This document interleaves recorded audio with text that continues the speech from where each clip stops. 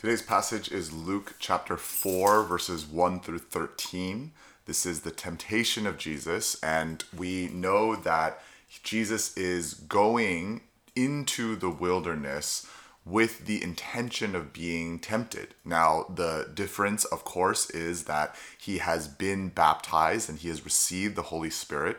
Now, Jesus does not necessarily need the Holy Spirit because he is in the fullness of God, but I think that he is showing us a picture of what it means to do ministry. That notice that this temptation comes after the indwelling of the Holy Spirit. Before he begins the work of his ministry, there is the need to be tempted. And I've often considered why. Why does Jesus need to be tempted before he does his ministry? And I think that there is a power in temptation, that there's a reason God allows temptation, as James 1 will put it, because it is going to produce something within us. And for Jesus, he is modeling this because in his temptation, he is seeing or showing what is necessary to be realigned in terms of his relationship with God and his understanding even of ministry. The first temptation, to command the stones to be bread, is a direct attack to his physical state, that he is hungry and that he has the power to get what he wants from his hunger, albeit not in the way that God would want, and to abuse his power. And he responds that man shall not live by bread alone. And I think that, when we talk about food, we often are talking about our physical nature.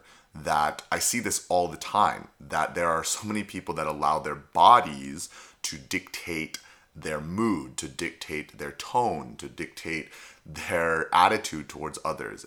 You can think of anybody who gets super hangry or gets super tired, angry, or can't wake up well in the morning, or when people play sports and they allow that to get to them. I think that this is a similar thing. The devil is saying, take a shortcut because your body wants you to.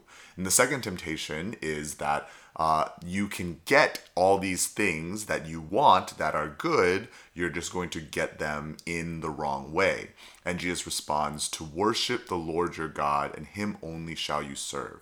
And now I think it's interesting what he's saying here is the devil's temptation is, don't you want all of these things for yourself?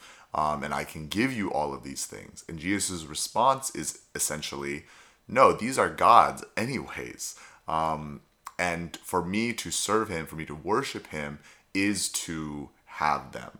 And the last temptation, to be thrown down and to be saved by the angels.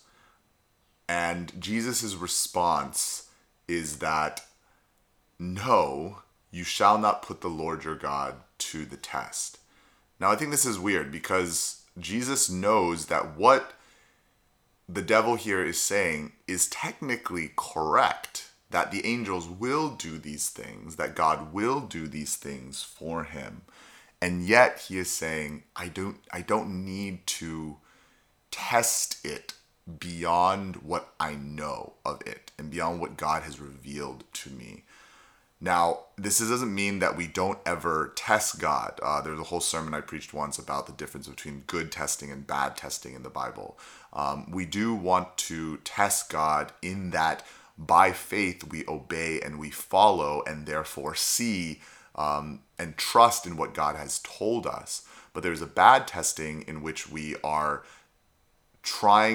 waiting for God to do something so that we will trust him. The good testing comes out of trust. The bad testing is a prerequisite to trust. Now, all of this when it comes to food and it comes to our lives, when we are tempted, we are being tempted. God is allowing temptations into our lives for a reason. There's the first, that there's no temptation that is not common to man, and God will make a way out. That verse, although it can be used as an encouragement, was also a rebuke, that Paul was rebuking the Corinthians, I believe, because there are people who are saying, well, we have to sin and we have to take shortcuts and we have to do all of these things.